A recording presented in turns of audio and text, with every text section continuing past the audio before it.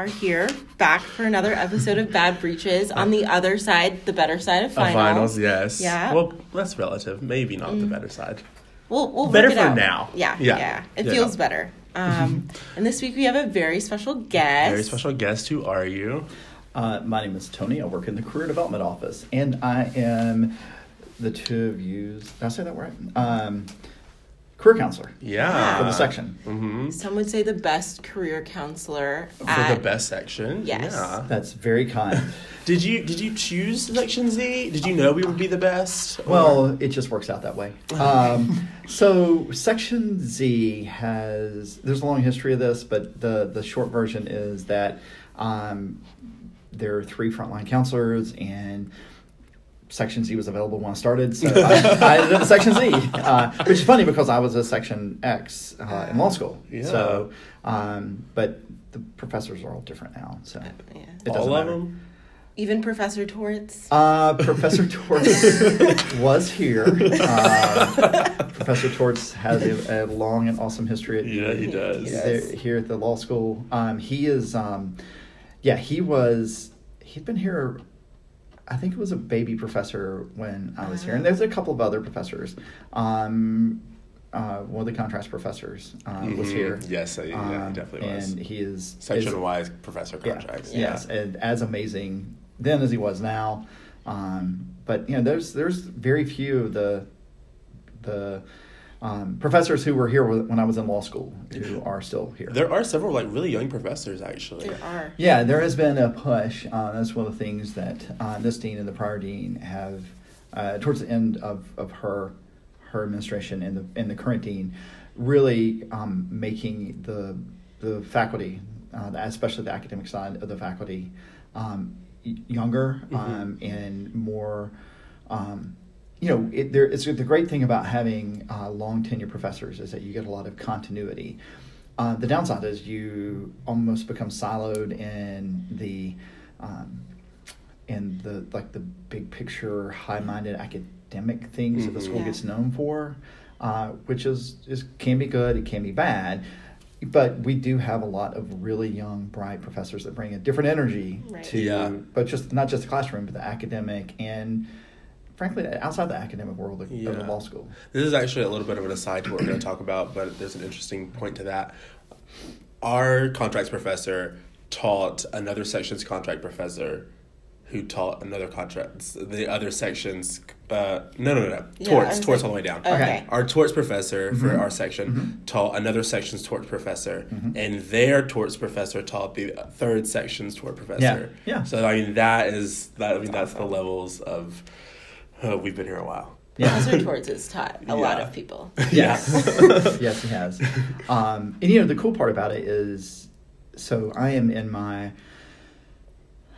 I've been doing this for 18 years with the exception of a 4-year break when I ran a nonprofit here in town. And I've worked long enough now that I've seen people who were students come back and be professors. Yeah. And so I was at a prior university in between my 2 times here at our university. And it was really cool because I had actually had a student who he did fine, but he didn't do what you would traditionally consider to be academically well enough to be a law professor. Yeah. And he and I were brainstorming about what to do, and we settled on go get a PhD in something. And then develop a body of academic expertise. And now he is the leading expert on trademark and copyright of recipes.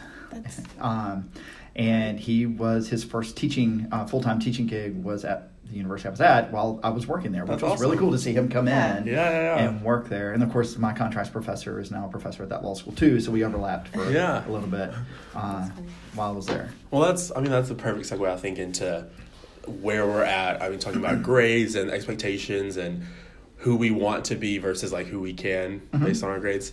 Will you give us a little pep talk for a second? Okay, so here's the best pep talk I can give, and you two have heard this before, is that the first thing is your grades won't define you. They do guide the things that will be available to you. Since I know what both of you want to do, one of you enters more for, which is fine. But But that doesn't mean you're forever, if things don't go well, you're forever blanked out of getting to do those things.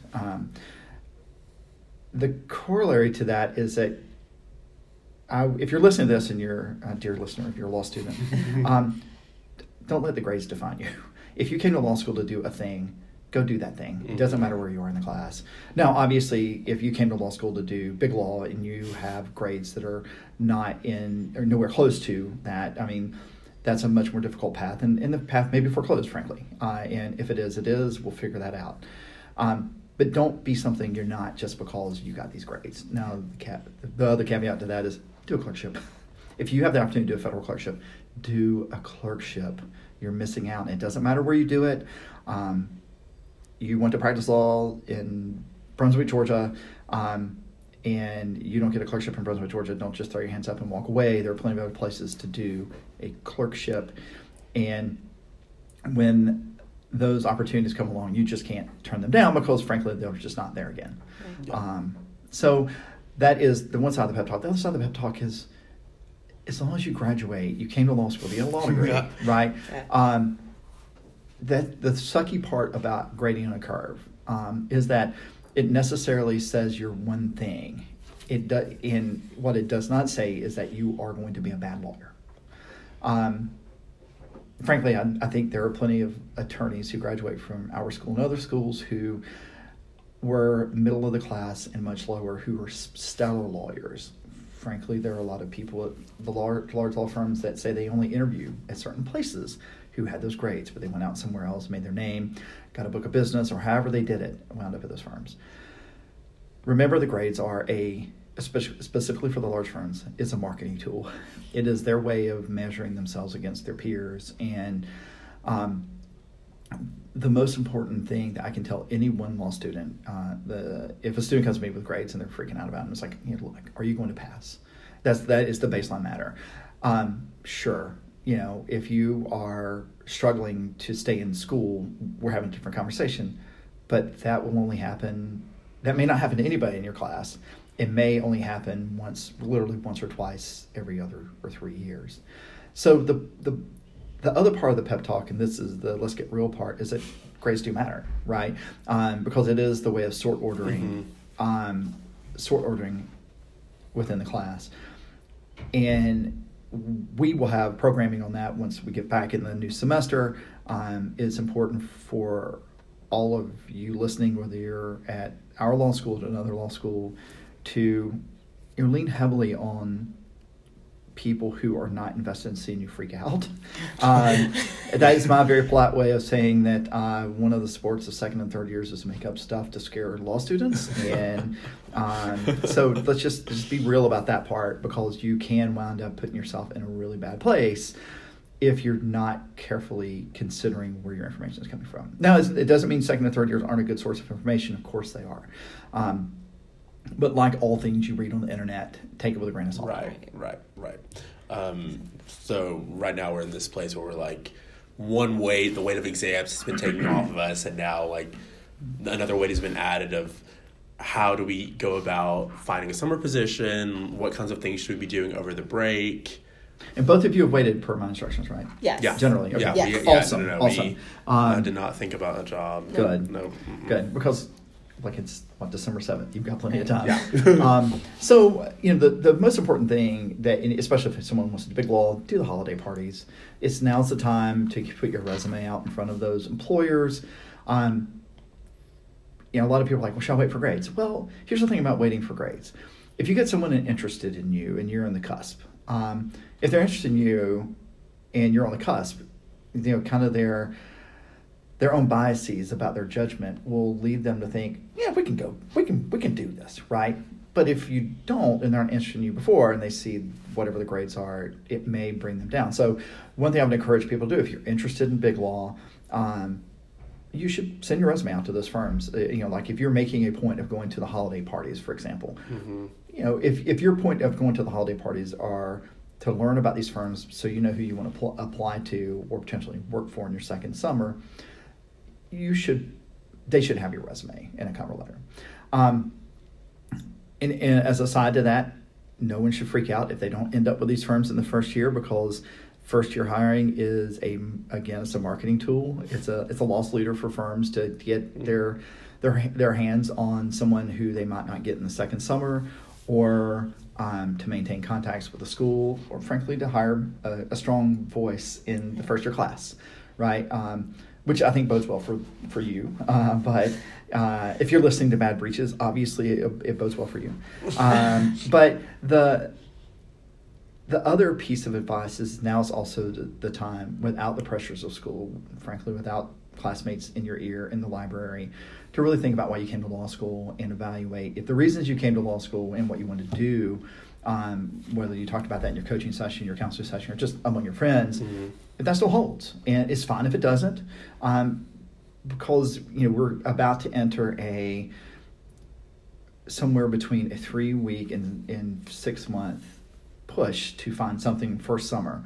I feel like I've discussed this with both of you, but kind of my approach is you want something the first summer, and if it's not directly on point, it doesn't matter. You want something the first summer. You want to show you're getting legal experience, and then opportunities work, in your favor more if they generally fit in what you want to do, or you can show a narrative, a path, a way of how you got from point A to point B to point C, and point C being August 2021. And the kind of the last thing is take some time, y'all. Yeah. That's the most important thing you can do. Honestly, it's the most important thing you can do. It is the holidays. You have gone through this traumatic 4-month run, right, that ended with a 4-week sprint. In one of the things that universally yesterday when finals were over, everyone said, "I'm not quite sure what to do with myself." One of your classmates was saying that, but that was the sense I got from a lot of people, and you always get that.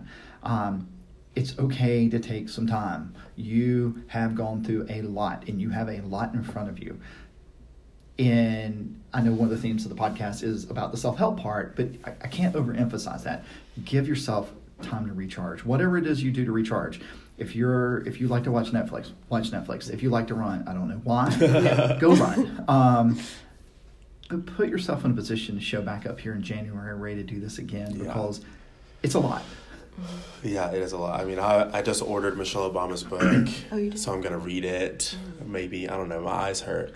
So I don't know if reading is exactly, I'm going to try to, though. So, it's funny you're talking about reading.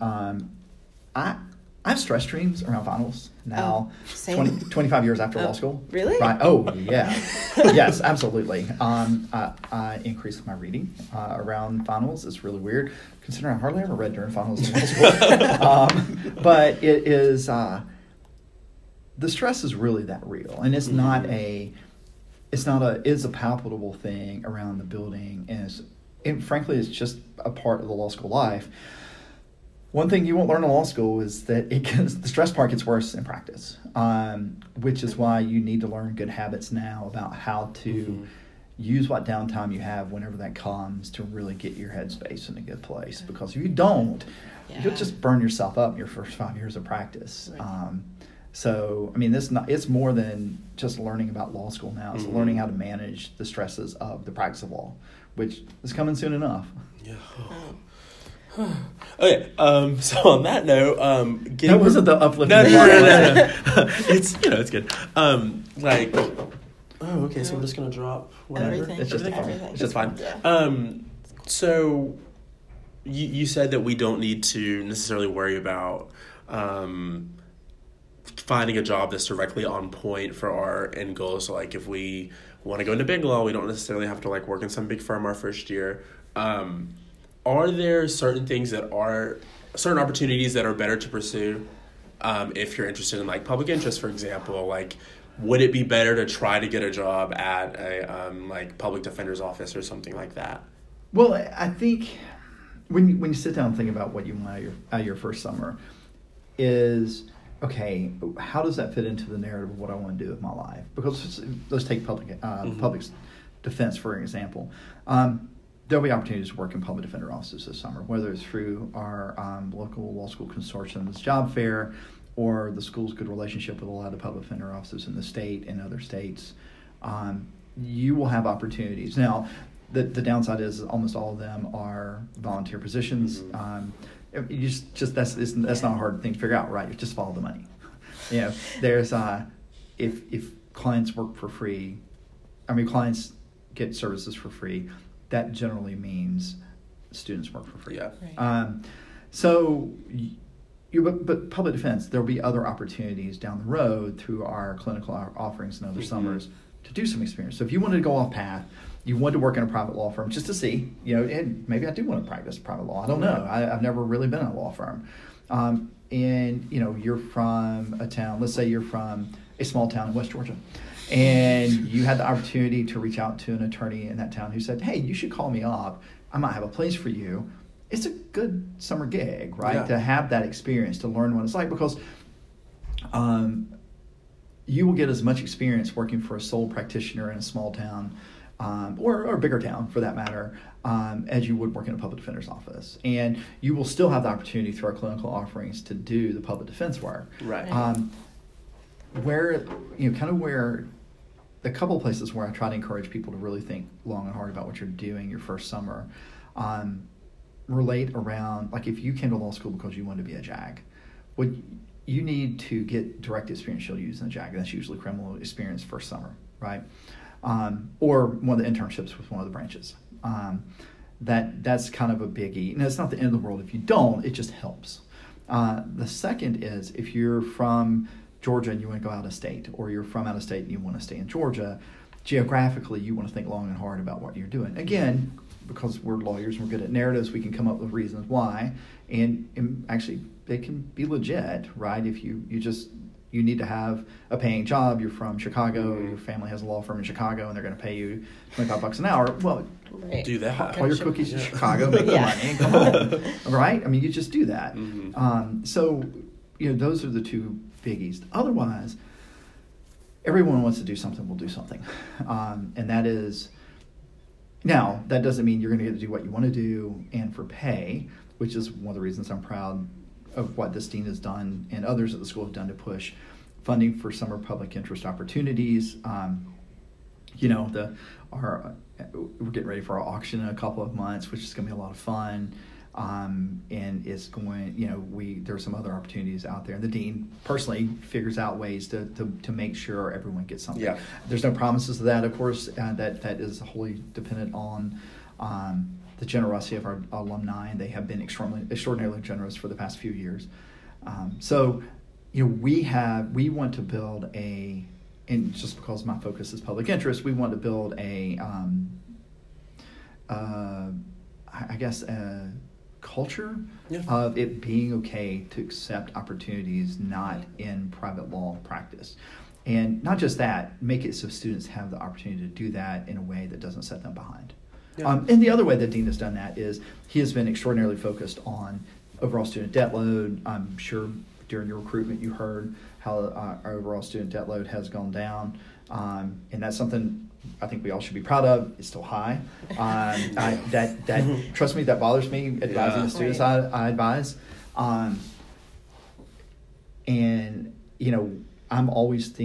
We are always thinking of ways how we can make it easier for our students to go into the practice, particularly public interest practice, small firm practice, places that aren't going to necessarily pay the top dollar. Right. Because both of you could be gainfully employed, and probably very well gainfully employed if you chose not to go to law school, right? So there is an opportunity cost of giving away with that. I want you to be able to go do what you want to do. Right. And, I really try to think long and hard about ways to do that. We appreciate it. It shows, Yeah. So we enjoy talking about networking at holiday parties and what that looks like. So, what do we even talk? What do you talk about? Yeah. What do you wear? I just feel like I'm bad at networking. Well, I think it's appropriate you came to me about what to wear, being the GQ model I am. So almost all of the invitations will have to tell you what to wear.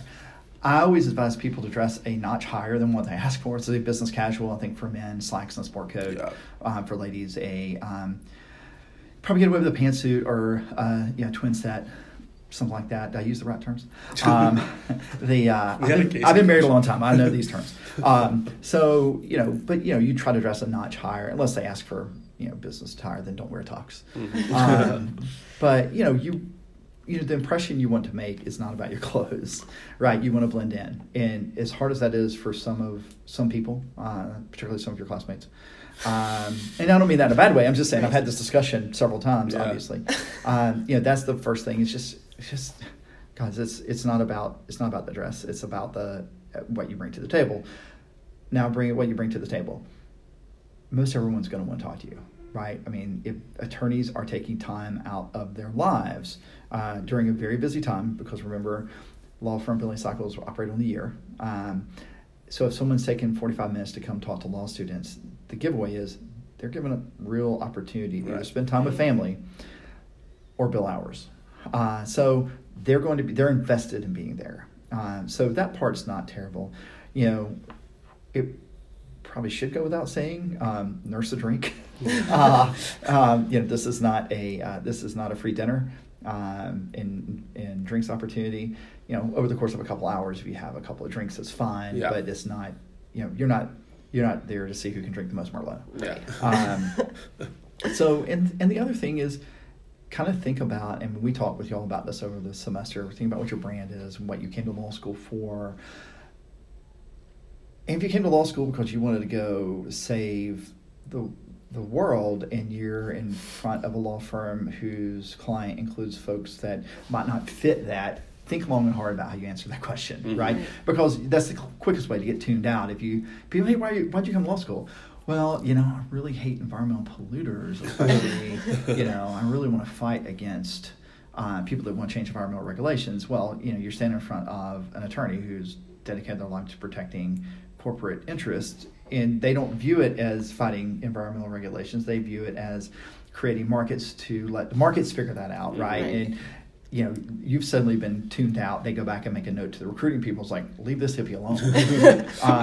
And that can make a mark against you. Now, if that's truly how you feel, you're never going to fit in there, so that's fine. Mm-hmm. But you kind of want to have a good sense of what you want your brand, what you want to project your brand to be, because they will walk out of there and they will talk to their colleagues and they will talk to the recruiting staff.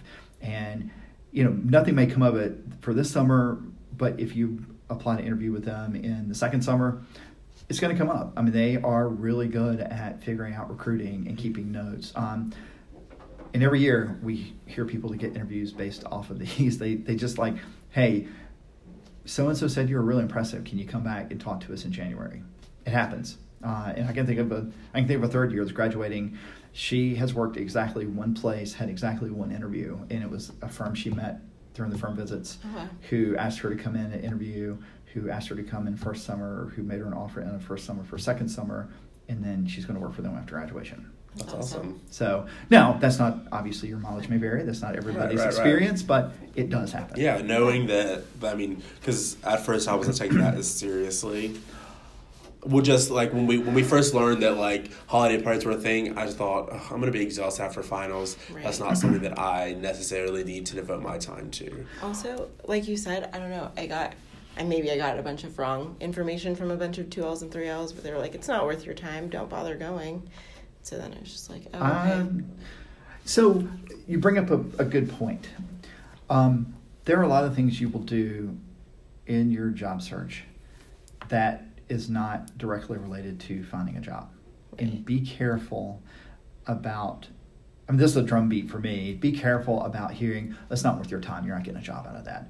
Well, yeah, you're probably not going to walk out of there with a job. This is a mixer, right? This isn't, they don't show up with 14 envelopes with job offers in them and hand them to 14 people they like.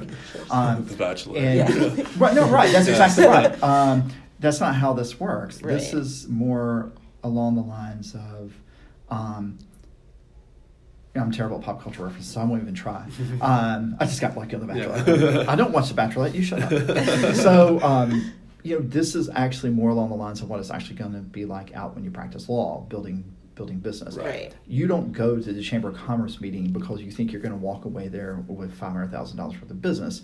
You go there to meet the people who are going to tell you about the business that you're going to have to go earn. Right. And if you take the approach that everything, well, I'm not getting a job there, why am I doing it? And yes, that was intentionally put with that inflection because I've heard it out of people's mouths that way. then you're already missing out on a very important part of what the biggest part of your law practice is going to be if you're in the private practice of law, which is building business. And that's something that you don't get taught in law school very much, and we try really hard to, but it's hard to fathom, right? That the actual physical practice of law, the looking up cases, the writing briefs, the arguing with co-counsel, the managing clients, that's only part of it. Right. The other part's the business side, which is bringing in business, managing business, cultivating business, figuring out what your client base, what you need your client base to look like. And if you can go a long way in figuring out how best to do that now in non-threatening, non-harmful ways, right? Because like if you go to a holiday party as a first year and you just say something totally embarrassing, like utterly, I can't believe I said that. You used the wrong word in context. You're more likely to be forgiven for it now. Or you show up and have the wrong dress on, right? You dress like you're Ally McBeal, and really the dress code is Boston Legal, or whatever. I told you I sucked at this. You give yourself an opportunity to come back from that, whereas you do that when you're practicing law, you just get written off because there are literally hundreds of other attorneys with the exact same skill set, the exact same ability. That's why we do the speed networking. That's why we try to bring as many attorneys as possible back to campus. That's why we offer opportunities for students to go to Atlanta and meet firms, because this is practice for what the practice of law is like. Right. Yeah. Awesome. So with that, let's take a break. Okay. And we're going to come back for a quick little Q&A. Okay, cool. Sweet. All right, we're back. Woo. Woot. So, Tony, we have some questions that we have gathered from our various colleagues and classmates. The first one actually comes from Joy. How can she be less neurotic about her grades? Ask my own question.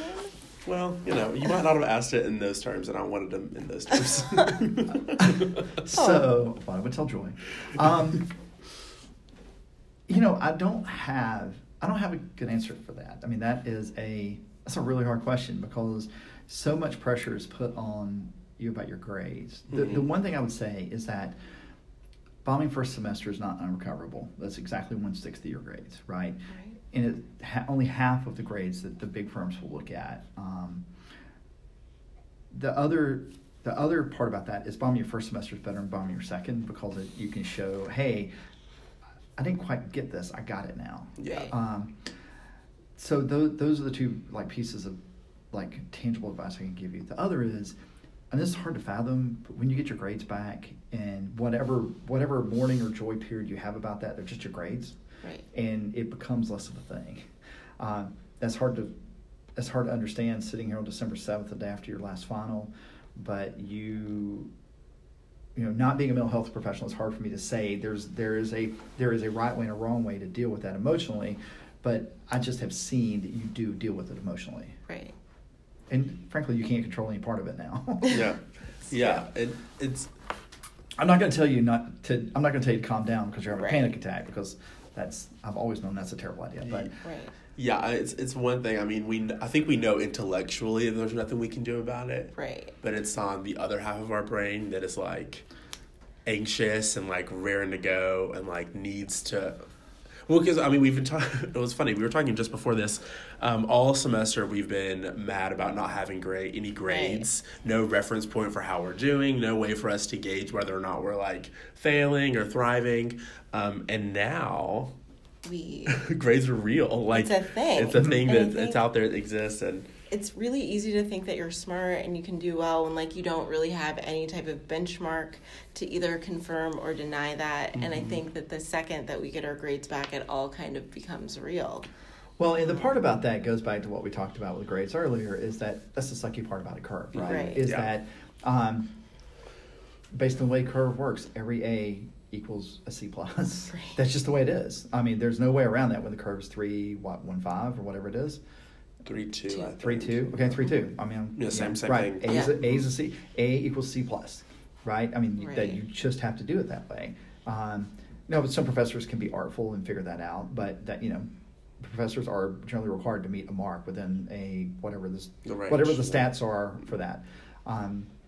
So it doesn't mean it certainly doesn't mean you're a bad person. It doesn't mean you're bad at law school. It just means that on the spectrum of the day you wrote that exam, that's where the professor thought you fell. And it's a really hard thing to figure. I mean, trust me, it's taken me 25 years to reconcile myself to my grades. That's actually not true. I earned all my C's, but but in all honesty, you do just have to reach a point. Okay, my grades are my grades, and I can only control what's in front of me, and that's I'm lucky that I don't obsess about many things in the past. Right, I'm fortunate I don't. Yeah. And some people don't, and some people do. I'm married to one, so.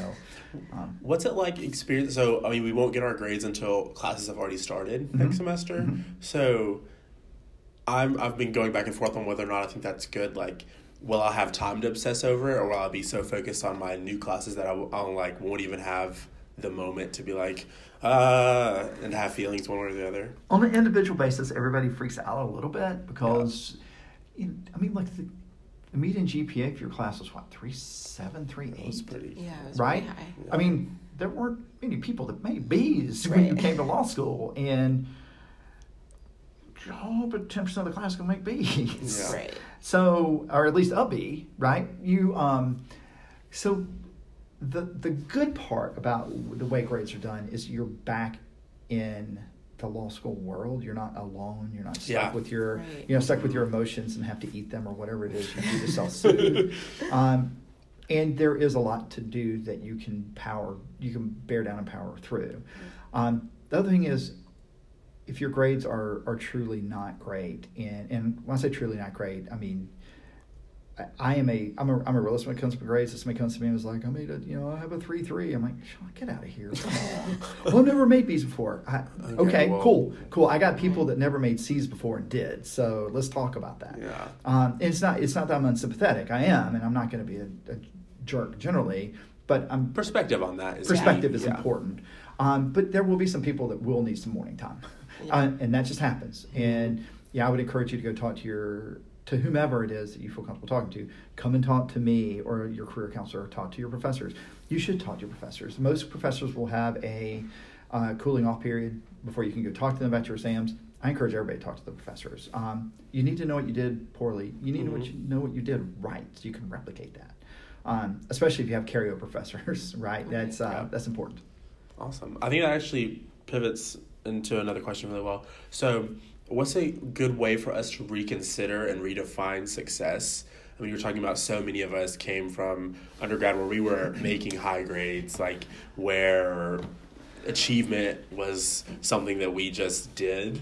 Mm-hmm. And so now achievement is going to look different in a system with a curve wherein only a certain amount of us can be the highest achievers. So what's a good way for us to sort of pivot and redefine what success is?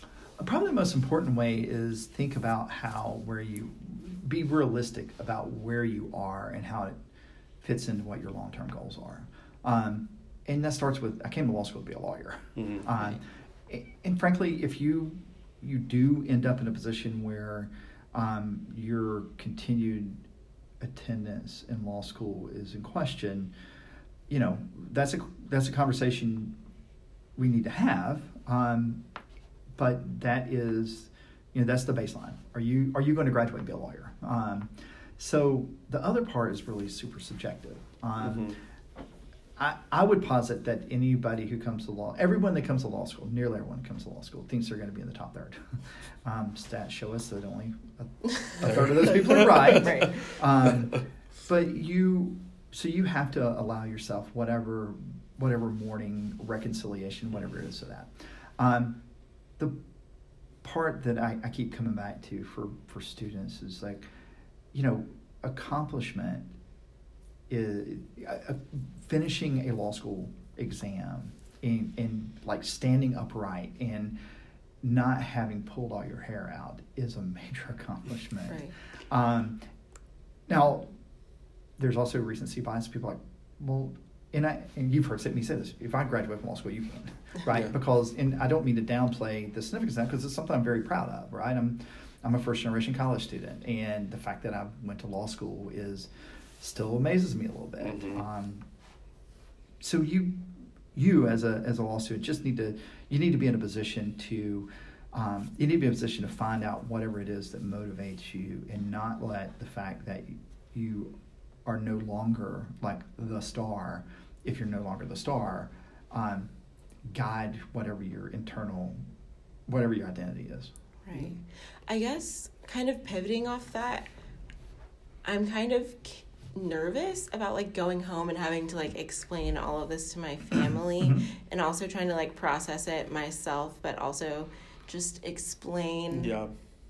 'Cause I don't know, this is like something that's really hard to explain if you're not in it. Yeah, especially, and also like we're both the first lawyers in our families, Right. so people that haven't experienced law school and Right. don't know the curve. That's been a and- recurring theme Yeah. for y'all, Yeah, right? It's like, yeah. well, Yeah. just take some time off.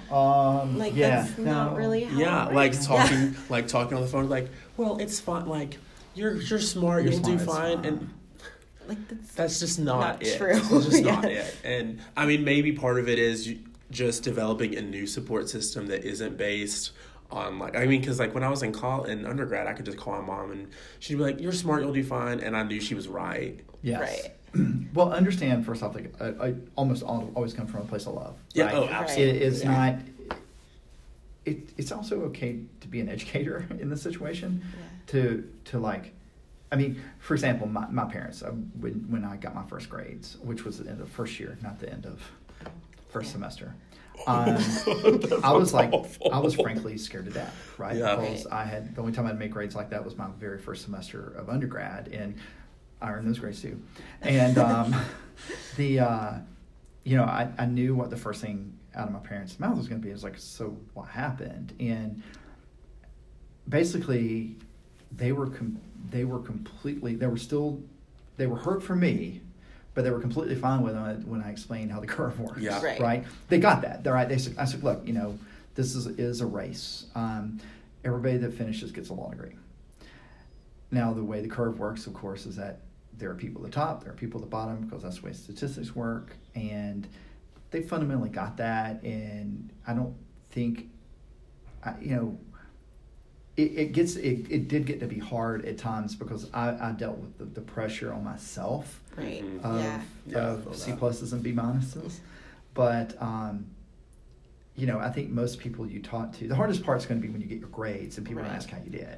Yeah. Right. And I have to assume that's probably a question coming, but if it's not, I mean, you just pull the Band-Aid off. Yeah. Right. I don't think students will come in my office and try to dance around. So just tell me the number. I mean, Right. because and that's where I get back to man, you got a 3.3. Shut up. Yeah. I do Like, great. Blah blah blah. I'm like, just tell me the number. And I was like 3.3. I was like, dude, sit down. Let's just stop this, okay? Like I was 2 points off from Callieing. Like, Yeah. okay. Right. Yeah. But as much as it sucks, it does require some education on your part to help your support system at home figure out what this really means. Yeah. Because to them, look, if you're listening to this and you come from a family of lawyers, somebody went through law school and they get it, right?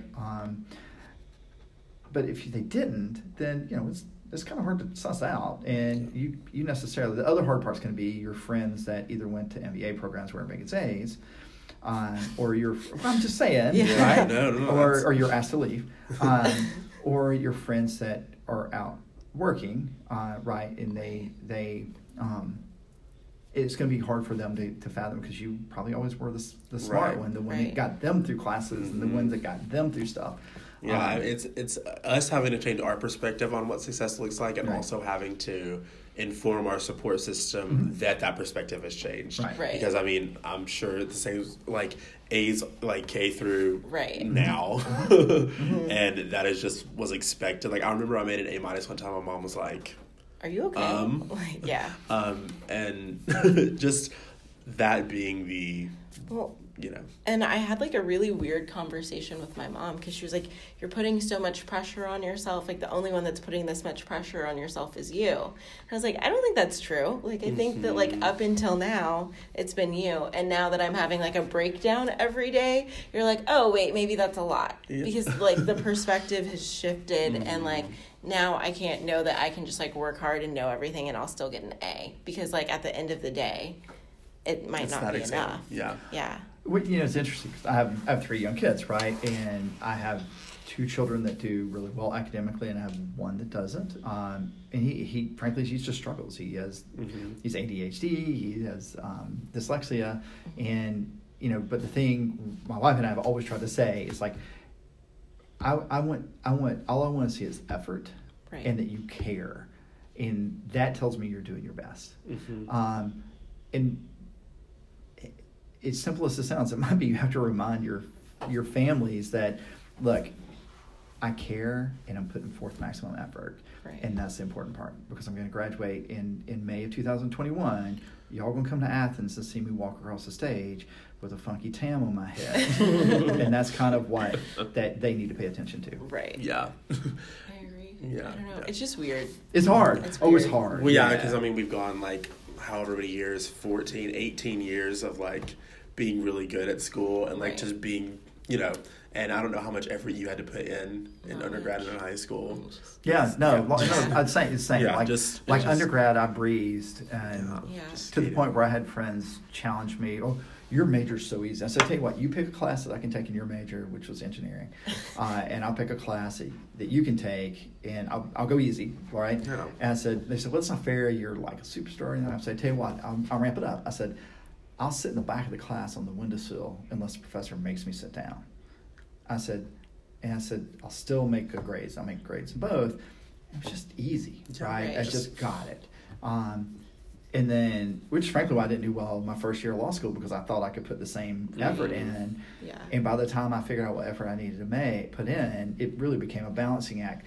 Okay, I don't want to do big law anyway. I just need to get the degree. I need to not have an awkward conversation in the associate dean's office. Right. So that's where my grades were where they are. I mean, I could have been a B or B plus student if I put the effort I see all of y'all put in, but I like playing Sega Genesis and hanging out with my friends. So that's how old I am, by the way. But I just, so I'd put in enough effort that I wasn't in danger of failing. Right. And that's not an illegitimate way to approach it for some students. And I have this conversation all the time with second and third years about, look, don't worry about your grades. That we have 90+% employment here, and that means some people in the bottom of the class can get jobs. Yeah. Right. And I know some people in the top of the class are still looking for jobs because, they, for whatever reason, lightning hasn't struck for them or whatever it is.